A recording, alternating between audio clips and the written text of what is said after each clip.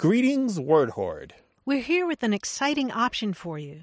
A version of our podcast without any ads. That's right. No advertising interruptions, just the content you love, ready to go in your favorite podcast apps like Spotify and Apple Podcasts. It's another way to support the show, ensuring that we keep bringing you the word stories and language explorations that you love. Try it at waywardradio.org/ad-free. And it's affordable. For just a small subscription fee, you can enjoy A Way with Words uninterrupted, except by us. Plus, it makes a great gift. Know somebody who loves language as much as you do? Give them the gift of words. Easy to sign up, easy to enjoy. It's the same A Way with Words, just streamlined for your listening pleasure. Go to waywardradio.org/ad-free. Support us, support the show, and enjoy an ad-free listening experience. waywardradio.org/ad-free. Thank you. You're listening to A Way with Words, the show about language and how we use it. I'm Grant Barrett. And I'm Martha Barnett. Yael messaged us from Israel with a great slang term, and it translates as a kit bag question. Now, in Israel, a kit bag is a soldier's duffel bag, and it contains lots of supplies. So imagine a troop in basic training, and they've just been told to run laps or do some other kind of challenging drill, and one of the soldiers asks, "Are we supposed to be carrying our kit bags while doing that?"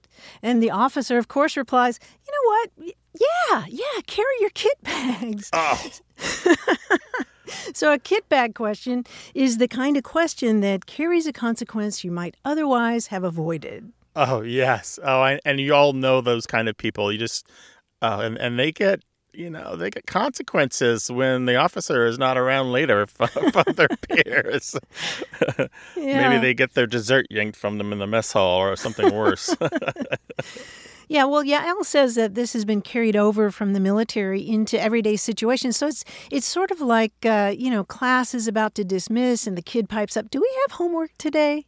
Oh, yeah. Weren't you going to give us a quiz?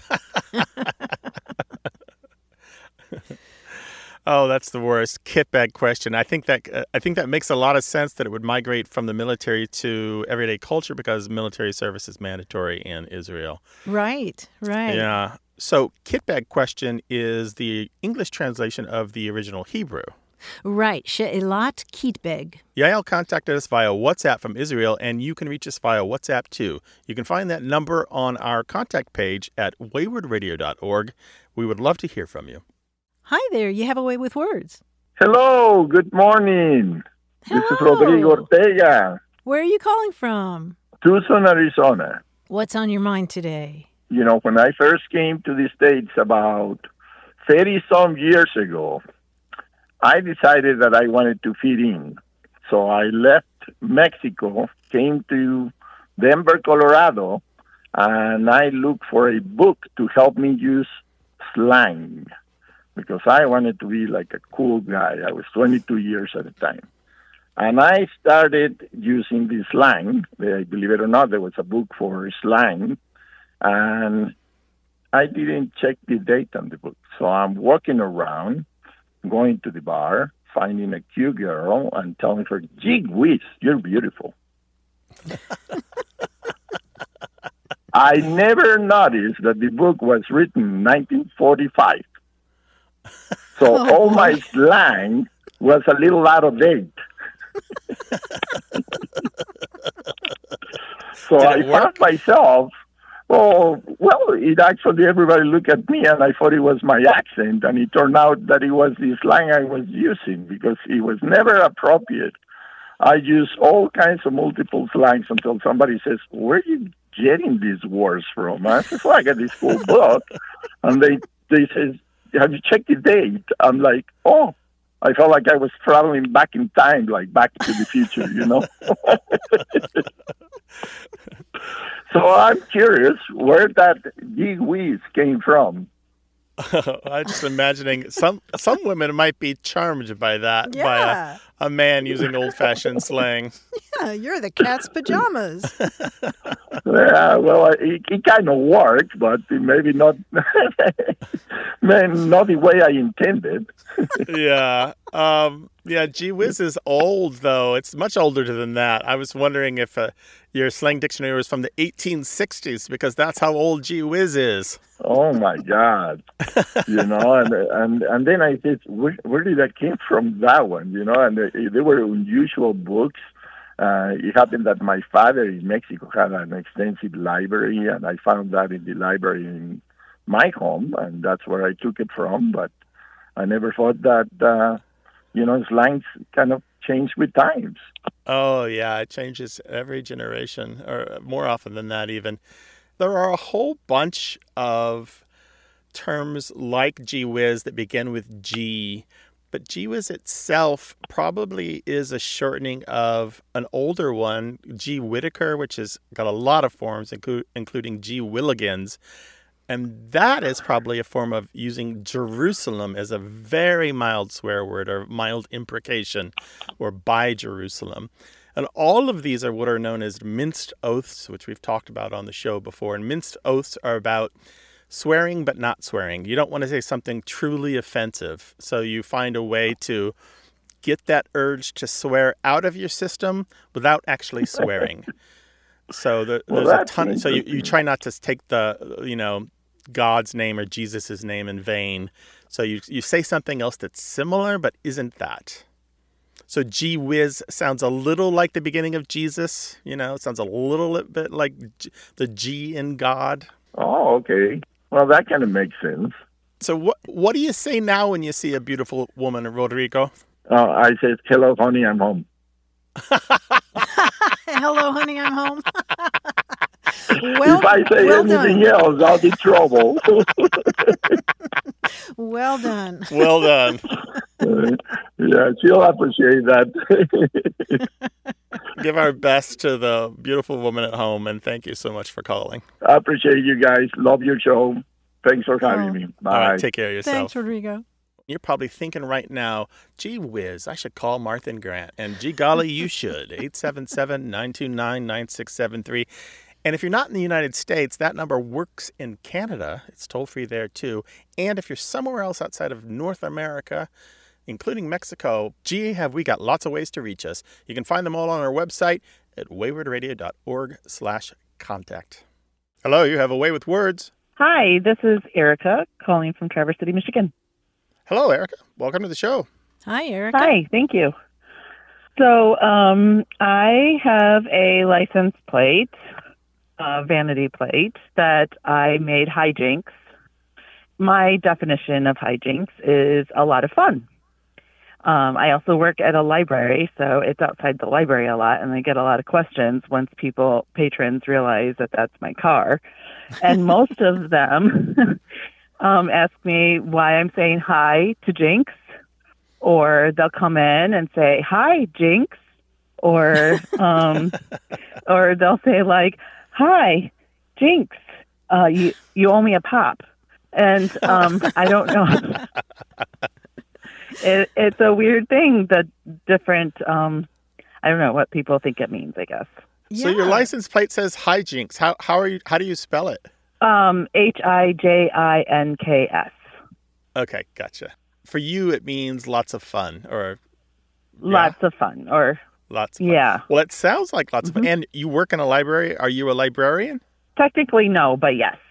Okay, gotcha. But you work in a library, Yeah. So bravo to you. I do. Some of our favorite people I work at in libraries. circulation, and yeah. Gotcha. So I see lots excellent. of people come in and out, and it's a small library, so everybody kind of gets to know the librarians that are there. And So let's recap here. You spent money and took time and thought to put a word on your license plate that you don't know what it means, and now you're questioning yourself. You have doubts after raising all this ruckus in your library. You're wondering what you got yourself into. I think I know what it means. I think it means a lot of fun. I have 4 kids. Mm-hmm. So I have a kind of a larger car, and when they were littler, we would go out and have hijinks, like a lot of fun. Yeah, you're pretty much on the money. I mean, it means boisterous horsing around or wild antics. It sounds like you get into some of those. Right. And it's a wonderful word that is spelled the way you spell it. Sometimes it's got a little hyphen in there, or it's spelled as two words, Highjinks. And the word actually goes back to, maybe you'll appreciate this, it goes back to the late 17th century where it referred to drinking games, usually really wild drinking games that often involved dice. You know, you would fill up a mug and somebody yells, "Hi, Jinks!" And then you roll the dice and whoever has the number that comes up has to take a drink. And there are lots of variations about it. If you forget to yell "Hi, Jinks," for example, you might have to pay up. Or if you refuse a drink, you might have to pay up. And as you can imagine, these games would get increasingly loud and increasingly boisterous.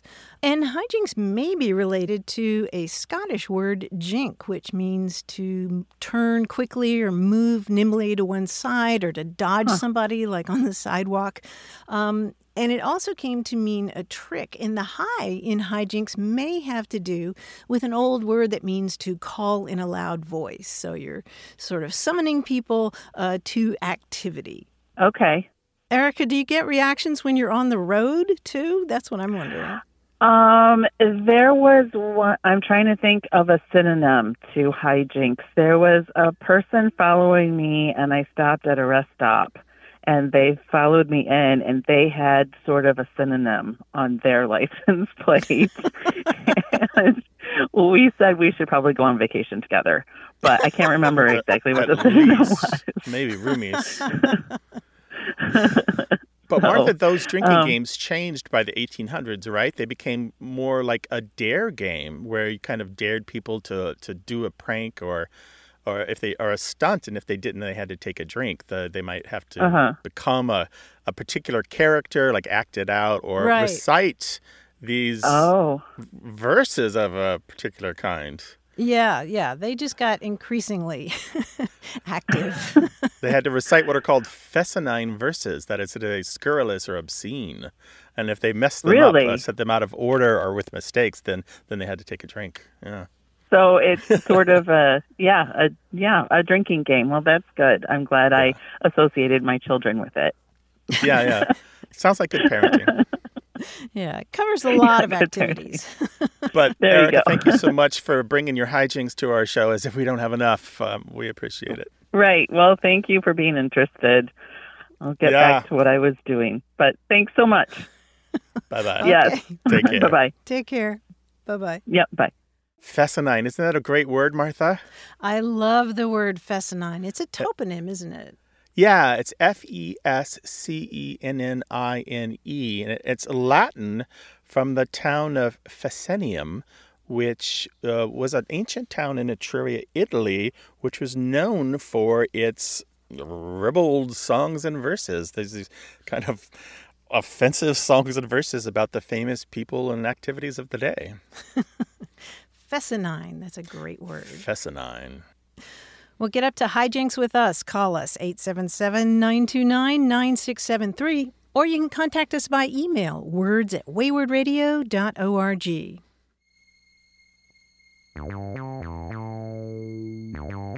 More about language and how we use it as A Way with Words continues.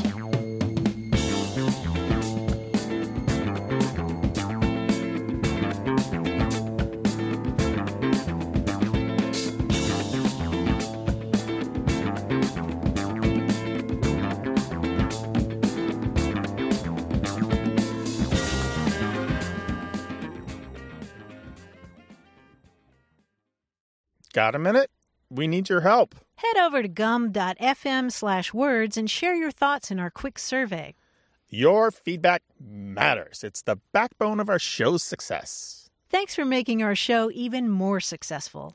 That's gum.fm/WORDS. Thank you.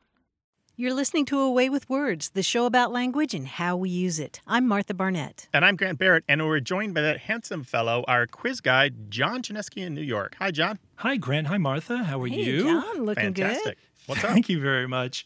I'll wager someday someone with way too much time in their hands, probably me, will compile all the quizzes I've created, and they'll find that each of them falls into one of only about half a dozen different types. Now, the following quiz is what I call a synonymic puzzle. Synonyms. I've taken a compound word that is a word composed of two or more smaller words, like sunflower, and I've replaced each of the two constituent words with a synonym, and then used it in a sentence. For example, if I use sunflower, the result could be something like, while pretty, the bouquet was dominated by a rather large star blossom. And we've got star for sun and blossom for flower, so a star blossom is a sunflower. Gotcha. Got it? Yeah. That's beautiful. Good. Thanks. Now, I think it'll be pretty obvious what the transformed compound word is in each sentence, and you can use textual clues to figure out the answer. Note that these are closed compound words. They do not use a space or a hyphen. Okay, here we go. Right. During my run for state senate, I made sure to put my face on a check plank facing my opponent's headquarters. Check plank? Check Yep. plank. So that would be a billboard. A billboard, yes. Check for bill and plank for board. Very good. These wireless headphones are not working. I think there's something wrong with the sad canine. The sad canine. The dog, these wireless, the Bluetooth. Bluetooth, yes. What is the matter with the Bluetooth Ooh, that here? was tricky. I'm so. Some of That these was- are a little I tricky like that, with John. the way the synonyms have been been chosen. Okay. I will always love you if you are also a fan of my favorite Kevin Costner film, The Carcass Defender. Oh, Whitney, she was a gem. Yeah. The bodyguard. Bodyguard is right. You know, I've never told you about my three siblings. My sister is a teacher, my one brother is a pyre pugilist, and my other brother is in law enforcement. Oh, my sister, by the way, went to Montclair University on a Fluffy Orb scholarship. Yay, Title IX. Fluffy orb? Fluffy Orb. Orb. Fluffy orb. So So she played on a team with 8 other teammates, I guess, huh? Yeah, she certainly did. Yeah, on Yeah. the field. Yeah, softball. Softball, that's right. Fluffy Orb softball. Very good. Summer, summer fruits, it wouldn't be summer without cantaloupe, nectar condensate, or plums. nectar condensate? Oh, honeydew. Honeydew. Honeydew, yes, very good. It was May of 1983 when we all saw the dance move called the satellite stroll for the first time. Before that, it was called the backslide. Moonwalk. The moonwalk. Moonwalk is right. This one now is a double. 2 words, okay? Don't post your gross photos on Visage Tome. I don't want to see your weird digit, Brad. Visage tome, I like is that. Facebook. And what's the last one? I don't want to see your weird digit, Brad. Finger? Yeah. Finger Brad? Fingernail. Fingernail. Yeah, fingernail. A Brad is another word for a nail. Oh. Very good. Okay. All right, those are my compound synonyms or They synonym sure are. synonyms. Deep dive into the mind of John Chinesky once a week on A Way with Words. Wow. Unfortunately. Give our best to the family, and we'll talk to you next week. Thank you, guys. You too. Talk to you then. Bye-bye. We love talking with you about language as well, so call us 877-929-9673 or send your stories to words@waywardradio.org. Hello, you have a way with words. Hi, this is Leah from Atlanta, Georgia. Hey, Leah, welcome to the show. What can we do for you? Well, I'm glad to be here. I listen a lot, and I am here because, and so is my friend Aaron, because we were talking a little while ago, and he gave me a saying that apparently his mother had said to him that I'd never heard before, which was, if you don't chance your arm, you'll never break your neck. And I said, what? And we talked about that for a while, and he told me that it's kind of, as in his understanding, kind of a nothing ventured, nothing gained. But I had certainly never heard this saying before, and I really don't know why you would want to chance your arm to break your neck at all. I agree with you. Yeah. Did your friend have any other explanation for it? Well, would you like to talk with him and find out from him yes, what he knows? Sure. Let me pass you to Aaron. Hello, this is Aaron. Hi, Hello, Aaron. So this Hi. is an expression your mother used? Yes. She's used it, for decades, as far as I can go back, and she's never been able to explain to me. I would frequently ask her, why would I want to break my neck? Gotcha. And you're not American, I hear. No, I'm originally born in Wales. The rest of the family's Irish, and we spent some time there in Ireland, hence the strange hodgepodge of an accent you're getting. See, what's interesting about this expression, the earliest use of it that I know of in print is actually from Ireland. In the 1930s, there was some folklore gathered from school children, and one of those school children had this expression in full. If you don't chance your arm, you won't break your neck. But I think what Leah is missing here is that the break your neck isn't a literal break your neck. It's the idea of to go all out. This is a rarer idiomatic use of break one's neck. It means to make the maximum possible effort to do something. So the whole expression has this nuanced meaning of if you never try, then you'll never go all the way. So that's what's missing here is that the first part we all kind of get. Chance means to risk. So if you don't take a risk, is what chance your arm means. And that expression, that idiomatic expression exists on its own. Chance your arm is very old, goes back to the 1860s. But the last part, that's a rarer idiom that is rarely used today. Although you might hear somebody say, I risked my neck for you, or I put my neck out for you is a more common way to phrase it, meaning I did everything I could for you. So it's more positive then. Yeah, it's a positive. Yeah. To break one's neck or put one's neck out means to take a chance or to go all out. Right. No, that totally makes sense. And given my mother's age, she was born in the 1930s, so she would have been hearing that then as a child, probably when she was growing up. Yeah, absolutely. And there's a couple strange stories about the possible origins of "to chance your arm," although they're all kind of dubious. But the one that I think bears repeating because it is actually on the website of St. Patrick's Cathedral in Dublin.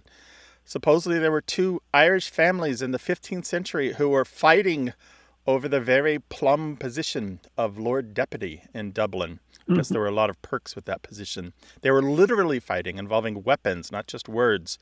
And one of the families took refuge in the chapter house of St. Patrick's Cathedral there in Dublin. And the leader of their opponents was seeking peace. And so he ordered that a hole be cut in a door. So, and he risked losing his arm by putting his hands in his arm through that hole in hopes that it would be taken for a handshake and not cut off. So people claim, including the cathedral, claim that is the origins of chance your arm. However, I doubt this. Despite, it's a very Dublin thing to do, I have to say. A bit of blather to invent an origin story. Yes, I think so too. And the main problem being that there's 300 years between that event and the first appearance of chance your arm in print. So that 300 years is a big question mark. Why did it take so long to appear? But it's a fun story. And the door actually exists. You can actually go to St. Patrick's Cathedral in Dublin and see the door. So I don't doubt the story. I just doubt that it's the origin of the phrase. Okay. That makes a lot of sense. You can pass it on to Leah and tell her that the part that she was missing was that break your neck means to go all out and to do your utmost. So it sounds like good advice, actually. That makes sense. And certainly it fits in the context of which my mother is usually using it. So, yeah. Well, thank you for shining some light on that strange expression. Yeah, our pleasure. Take care of yourself, and you both give us a call again sometime, all right? All right, lovely. Thanks very much. Bye now. All right, bye-bye. Thanks, Aaron. What's the word or phrase that's puzzling you? Call us about it, 877-929-9673, toll free in the U.S. and Canada, or find out other ways to get in touch with us. Go to waywardradio.org/contact.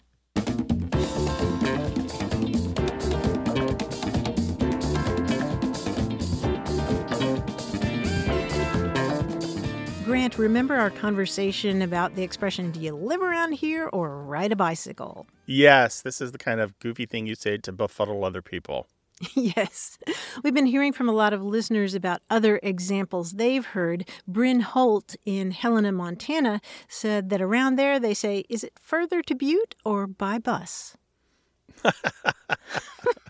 Further to Butte or by bus. And that's got some assonance and alliteration to it. It does. It's very nice. But it still makes me do a double take. What? What? That's good. Was it further to the phone or call us 877-929-9673? Hello, you have a way with words. Hello. This is Mike Miller from Madison, Wisconsin, and my wife and I were watching Sandra Bullock as a guest on, I think, Jimmy Fallon, The Tonight Show, and she was asked what she likes to do, and she says, I love to go out and walk just before it rains or during the rain or after the rain to get a sniff of the petrichor. And my wife and I looked at each other and went, petrichor? What in the world is that? And so what happens is she explained what it was, pretty much the scent in the air, and very earthy, maybe decomposing leaves or earthworms or whatever, and that she just loved that smell. And being an old fart, I always have to have a memory trick. So I kept coming up with the word petrified. I'd go outside after a rain and I'd go, now what was that word? It was petra something. Petrified, yeah, that was it, petrichor. So what is the origin of petrichor? Oh, wow. Well, you've given us a beautiful description of it, Mike. It's one of those words where you think, isn't it great that there's a word for that wonderful smell after a rain or just before a rain. And the cool thing about it is that not only is there a word for this, but there's a wonderful story behind it. For years, scientists referred to this smell as argillaceous odor. And that's because this smell is particularly noticeable in the presence of soil that has a lot of whitish clay in it. It's known as argil, this clay. How do you spell argil? Argil is A-R-G-I-L. Okay. It comes from a Latin word that means bright. And so it used to be called argillaceous odor, but in the early 1960s, a couple of government scientists in Melbourne, Australia, decided that they wanted to try to figure out what made this wonderful odor. And their names are Isabel Joy Baer and Richard Thomas. And what Baer and Thomas found is that this intoxicating smell is the result of increased moisture in the air and then the pounding of raindrops on the Earth's surface. And what happens is that it causes certain compounds to be released. A yellowish oil that's secreted by plants and a bacteria-generated substance that's called geosmin. Geosmin. And they combine in the air to create that smell. And so Baer and Thomas reported their findings in 1964 in a scientific article called Nature of Argillaceous Odor. But they pointed out in the article that this smell isn't just limited to surfaces that have a lot of clay in it. And so they proposed a more general term, and here's where your Petra comes in. The word petrichor, Petrichor, comes from two Greek words. It comes from petra, which means stone, like petrify, and the ichor in petrichor. In ancient Greek mythology, it's the magical fluid that flows through the veins of the gods. It's sort of this kind of golden blood. And so they came up with this word. They coined this word, petrichor, to mean essence of stone or something like that. So these two geochemists came up with this term. And it's this term that I think, I just feel like when you come up with a term like that and everybody goes, that's the term for that wonderful thing, doesn't it make you feel more connected to other people? Oh, yeah. I got a good version of it. I finished mowing my friend's paths. His riding mower's down, so I was doing a number of hours, getting a good workout, pushing it up hills, and just before it rained, and the rains came down, and there was plenty of petrichor in there. And Of course, after I did all that work, I think I felt pretty petrified. So, All right. Take care, Mike. thanks for the call. 877-929-9673. Or you can tell us an email, words@waywardradio.org. Hello, you have a way with words. Hello, this is Elias from Laramie, Wyoming. Hi, Elias. Welcome. What's up? Well, I had a quick question about a phrase that my grandmother used to say, and I had totally forgotten about it. We were watching some old home videos, and I heard my mom say it. And the phrase is tut-tut, which is what we understood it to be was, no, but I hadn't heard it in so long that when I heard it again, it just sounded so goofy, and I was curious where that comes from. Tut-tut. What was happening in the video? I was probably 2 or 3 years old, and I was in the way of the camera, and my mom, reached and grabbed my hand and said, tut-tut, which I would assume was just no. Yeah, no, it's telling you not to do something. That makes good Correct. sense. Yeah. Interesting story behind this. Are you familiar with tisk tisk? Yes. So tisk tisk and tut tut are both versions of the sound that you make on your teeth to express disapproval. It's kind of like can you hear that? Oh, yeah. So what happened is this is kind of a natural sound for English speakers and speakers of other Western European languages to make to show disapproval or something negative. And it's cultural. It's transmitted culturally, so it's not universal to all humans. There are other sounds that other people make in other parts of the world, but this is part of Western culture. And somewhere along the way, that sound was written out into words as tut-tut and tsk, so tut-tut and tisk-tisk. But they are both written representations of the same sound. Tut-tut, for example, dates back to the 1500s. I'm not quite sure how old tisk-tisk is, but it's similarly old. But because they were written as words, they kind of took on their own lives, and then they became pronounced as words. So now we have these 3 different ways to express some kind of negative idea that are related to each other, but are a little different. And people are kind of surprised to find that tisk, tisk, and tut, tut originally represented exactly the same sound, because it is really hard to describe that sound with kind of the orthographic tools that we have in English. That original sound contains what are known as dental velar clicks, which are not typically part of the English phonemic morphological inventory. That is a mouthful, which just means we don't usually make that sound in English. So tut-tut, your grandmother's kind of representing like this centuries of development of this cultural sound in that one video. So she is just kind of, she's like this bullet point or this data point in a history of a cultural wave. It's very interesting to me. That is way too interesting. I honestly was very curious because obviously in this world we can Google things, but I thought I'm not even going to have an idea. So my mind was blown. So thank you guys. Google isn't as much fun. And frankly, how do you sort through the chaff? Exactly. Well, thank you guys so much. I appreciate it. All right. Take care of yourself. Thanks for calling, You Elias. as well. Bye-bye. Bye. 877-929-9673.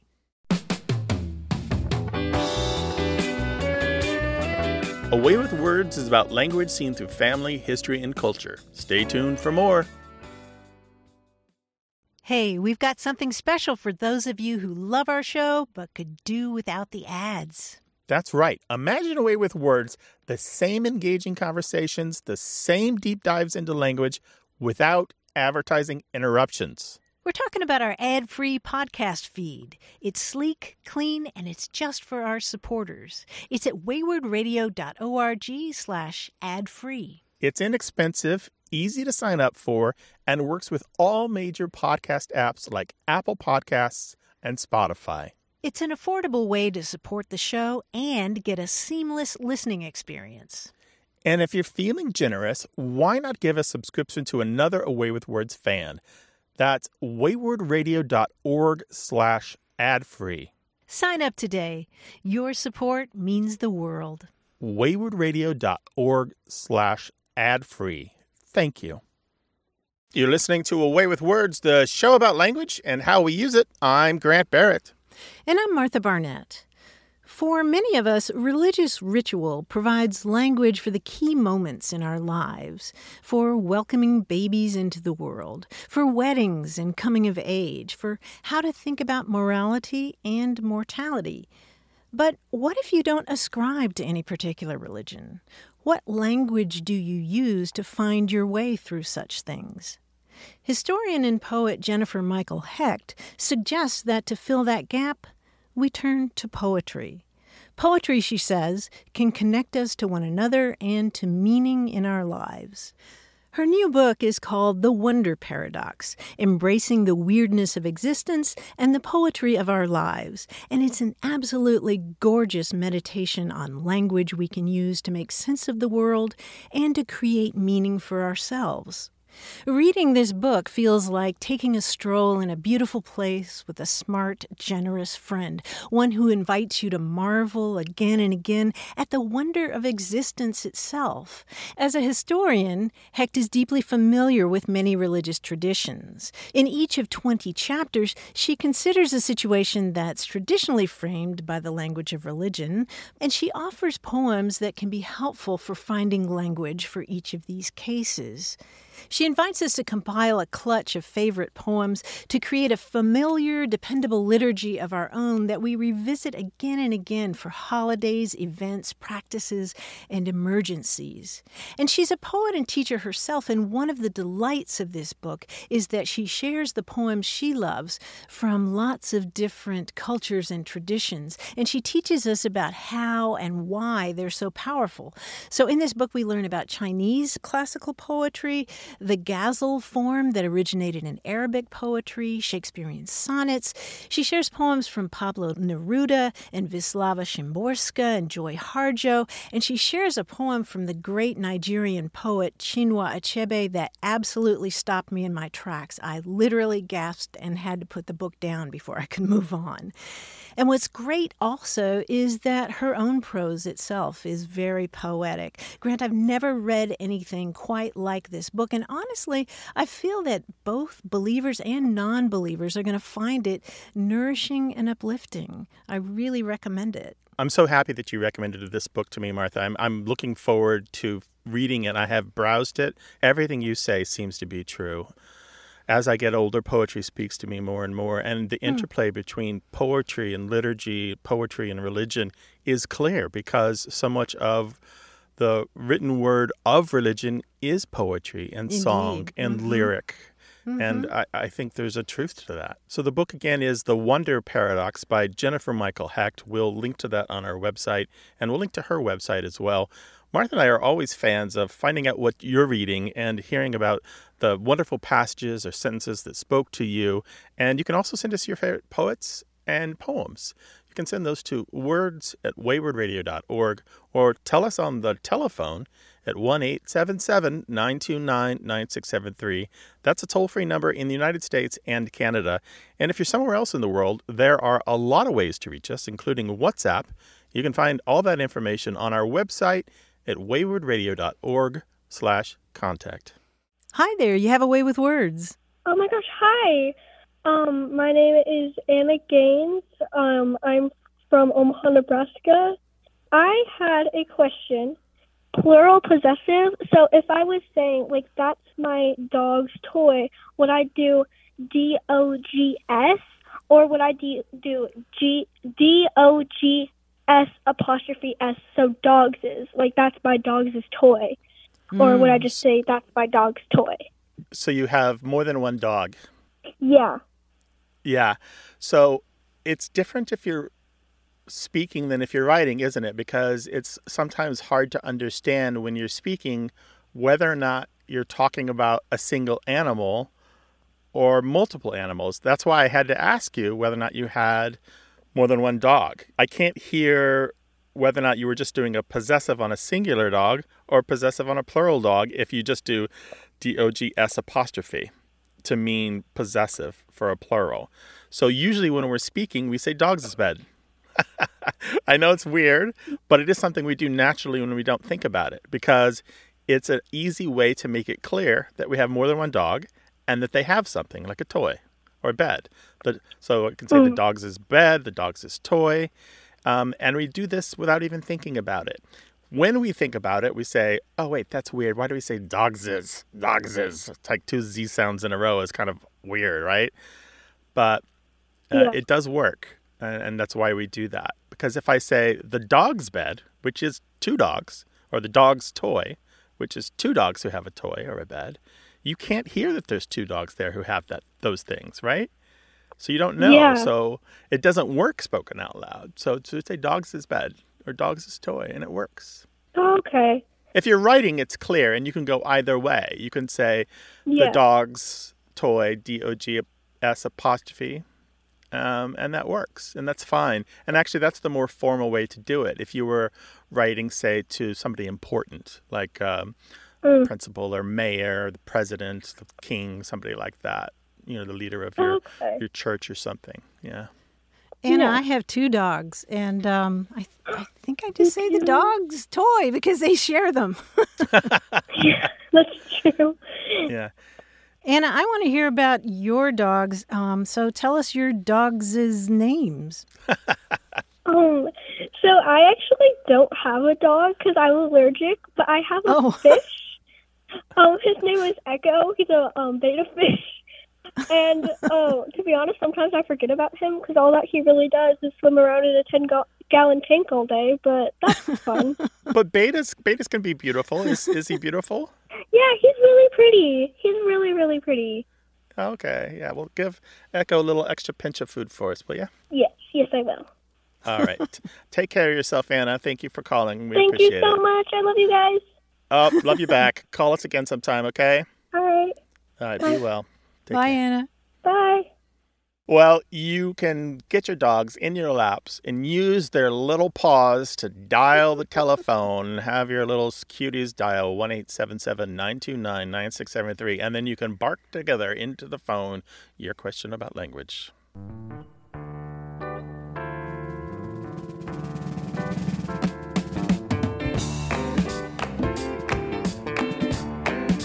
My friend Al is a retired submariner who served on the USS Triton. And in 1960, the Triton made history by completing the first submerged circumnavigation of the globe. And while Al was telling me about this, he mentioned a cool bit of slang that the crew members used. If you were stationed at the periscope, you were said to be waltzing Matilda. And that's because when you were on periscope duty, you're standing there with your hands up and you're stepping around and around and around, almost as if you're dancing. Isn't that gorgeous? That's gorgeous. It's almost like you're dancing with the entire submarine. Yeah, I suppose so. I also have to wonder if that usage was influenced by the movie On the Beach, which came out the year before, starring Gregory Peck and Ava Gardner and Fred Astaire. There was a submarine featured prominently in that film, and also the song Waltzing Matilda was used to very moving effect. Oh, yeah, that's more than likely, right? But still, that's an incredible feat to circumnavigate the world underwater. Yeah. Al sounds like a fascinating fellow, and I bet he's got a ton of language. Yeah, I'd love to hear more Navy slang, more slang from our military veterans. You can give us a call, 877-929-9673. Hello, you have a way with words. Hey, this is John Love from San Diego. How are you guys doing? Doing great. What's up, John? Yeah, hey, I was calling because I had a question about a word that I have frequently used and my wife kind of teased me a little bit about. It's bebopping. And so I used that recently. I heard it a lot growing up and used it recently. Just kind of came out naturally, and she just kind of gave me a funny look. And she's like, what does that mean? I was like, oh, just, somebody's bebopping around, just kind of meanderingly going about their business or something. And she just thought I made that up. And I said, no, I heard it all the time in Georgia. The days went by, and my stepmom came to visit from Georgia, and she used it in a sentence. And I was like, aha! So we all had a good laugh. And then my stepmother reminded me that she also grew up in Indiana, where she heard it often as well. So we're just trying to get to the bottom of, where did bebopping come from? So bebopping means what exactly? To me, it's just kind of when somebody's bebopping around, they're kind of, like I said, meandering or just without real intense intention, just kind of going about or kind of just bouncing around different places. So you're gadding about. You're aimless. Yeah, bingo, aimless. That's a great word. Yes. Okay. Aimless. Yeah. This is a lot of people are immediately going, does this have something to do with jazz? And it probably does. There's a good chance that this bebopping, and sometimes people just say bopping, is connected to the bopping or bebopping in jazz music. There's a mention in Robert Gould's Jazz Dictionary where he connects it with the idea of this quick in and out that you might do as you move from place to place, maybe as you run errands. And it's kind of like the quick in and out that a jazz musician might do when they're playing the bebop music or singing the kind of scat style that goes with bebop, or historically did. The earliest use I know of it is from a black New York City newspaper in 1950. A gossip column is talking about the actor Dorothy Dandridge. Says that she's seen bopping around a nightclub called Bop City. And you'll find that it is often put that way, bopping around or bopping out, bopping off, bebopping around. And occasionally you'll see diddy bop or diddy bop out, although that later took another meaning of to swagger. But yeah, there's a really strong sense here that bopping around is kind of this improvised notion of going from place to place without an itinerary. Just like a jazz musician might play together with other musicians, play bebop music kind of without a plan or without a sheet music in front of them. Yeah, how cool. That's really, really interesting that it came all the way from jazz, and we enjoy jazz, so it makes sense how that works. That's really cool. Thank you, guys. Yeah, it is, isn't it? I just love that idea that, well, jazz has given so much to us, and I love that it's also dropped these little pearls into the language. Wow. Well, that's awesome. Well, thank you guys so much. We were really interested, as the discussions went on with the family, and the kids were excited to know we'd be talking with you guys. So thank you guys so much. We're delighted you called. It's our pleasure. Call again sometime. Take care. We'll do. Bye. Happy Bye-bye. bopping. Pop. What word is your family talking about? Call us to talk about it. 877-929-9673. Hello, you have a way with words. Hi, this is Jack Roper, Pawleys Island, South Carolina. Hi, Jack. Welcome to the show. Hi, Jack. Hi, thank What's you. on your mind? In my family, there's a phrase which I thought was in all families, but I seem to discover it's not. When a new month starts, like June 1st, July 1st, we're supposed to say rabbit for good luck. And my wife and I remind each other when we wake up, don't say anything, say rabbit. And then my children, who are now are, middle-aged children, they say that too. So I got this from my father, who grew up in Spartanburg, South Carolina. He got it from his father, who's from Charleston, South Carolina. Over the years, I'm a teacher, and I've taught about 5,000 kids, and I teach them this, and they all regard it as coming basically from Mars, rather than I made it up. And so I'm wondering, have y'all ever heard of this, say rabbit, when the new month starts? Oh, we sure have, Jack. We have, and lots of variants. Oh, Yeah. Well, I want to know where it comes from. That's really wonderful that you're carrying on this tradition. It's a very, very long tradition. And as Grant said, there are lots of different variants of this. When I wake up on the first of the month, if I remember to do it, I say rabbit, rabbit. That's the way that I learned it. And it has to be the first thing you say, because if you say anything before it, it doesn't count. Right. If you That's say, where right, are my and glasses? Where's my thyroid pill? There you go, yeah. Then you've messed it up. Although, Jack, there are some people who say tibber, tibber at the end of the day if they've messed up. If they forgot to say it, they say tibber, tibber, which is rabbit, rabbit spelled backwards. Oh, I like that. Yeah. I like that a lot. I may start doing that. Yeah. Yeah. If y'all miss it, you can always make it up. But there are But there are lots of different versions of it. Some people say white rabbit, or white rabbit, white rabbit, white rabbit, or bunny, bunny. Or some people, before they fall asleep the night before, they say hare, hare, like H-A-R-E, hare, hare. But in any case, this is a very long tradition. And you'll be pleased to know that one person who was really into it was Franklin Delano Roosevelt. He was known to say rabbits. Simon Winchester, the guy who wrote the book about the Oxford English Dictionary, The Professor and the Madman, he had a fantastic record. He recited white rabbits every morning for 696 consecutive months and counting, ever since 1948.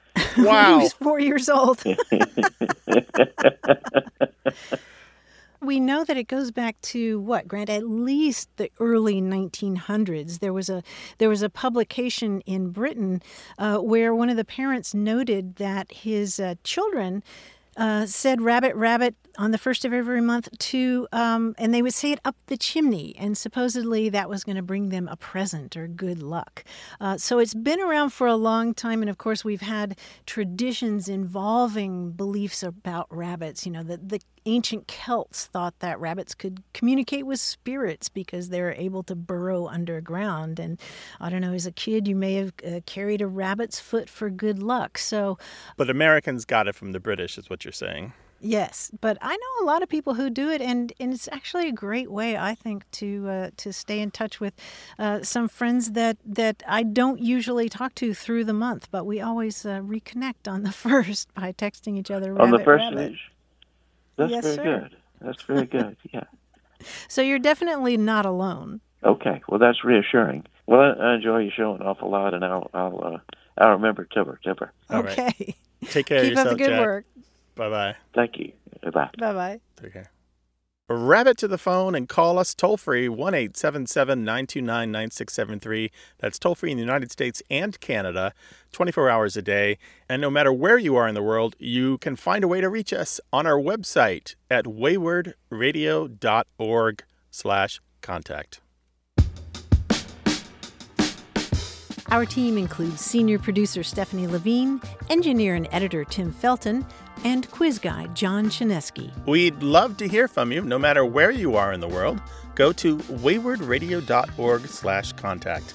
Subscribe to the podcast, hear hundreds of past episodes, and get the newsletter at waywardradio.org. Whenever you have a language story or question, our toll-free line is open in the U.S. and Canada, 1-877-929-9673.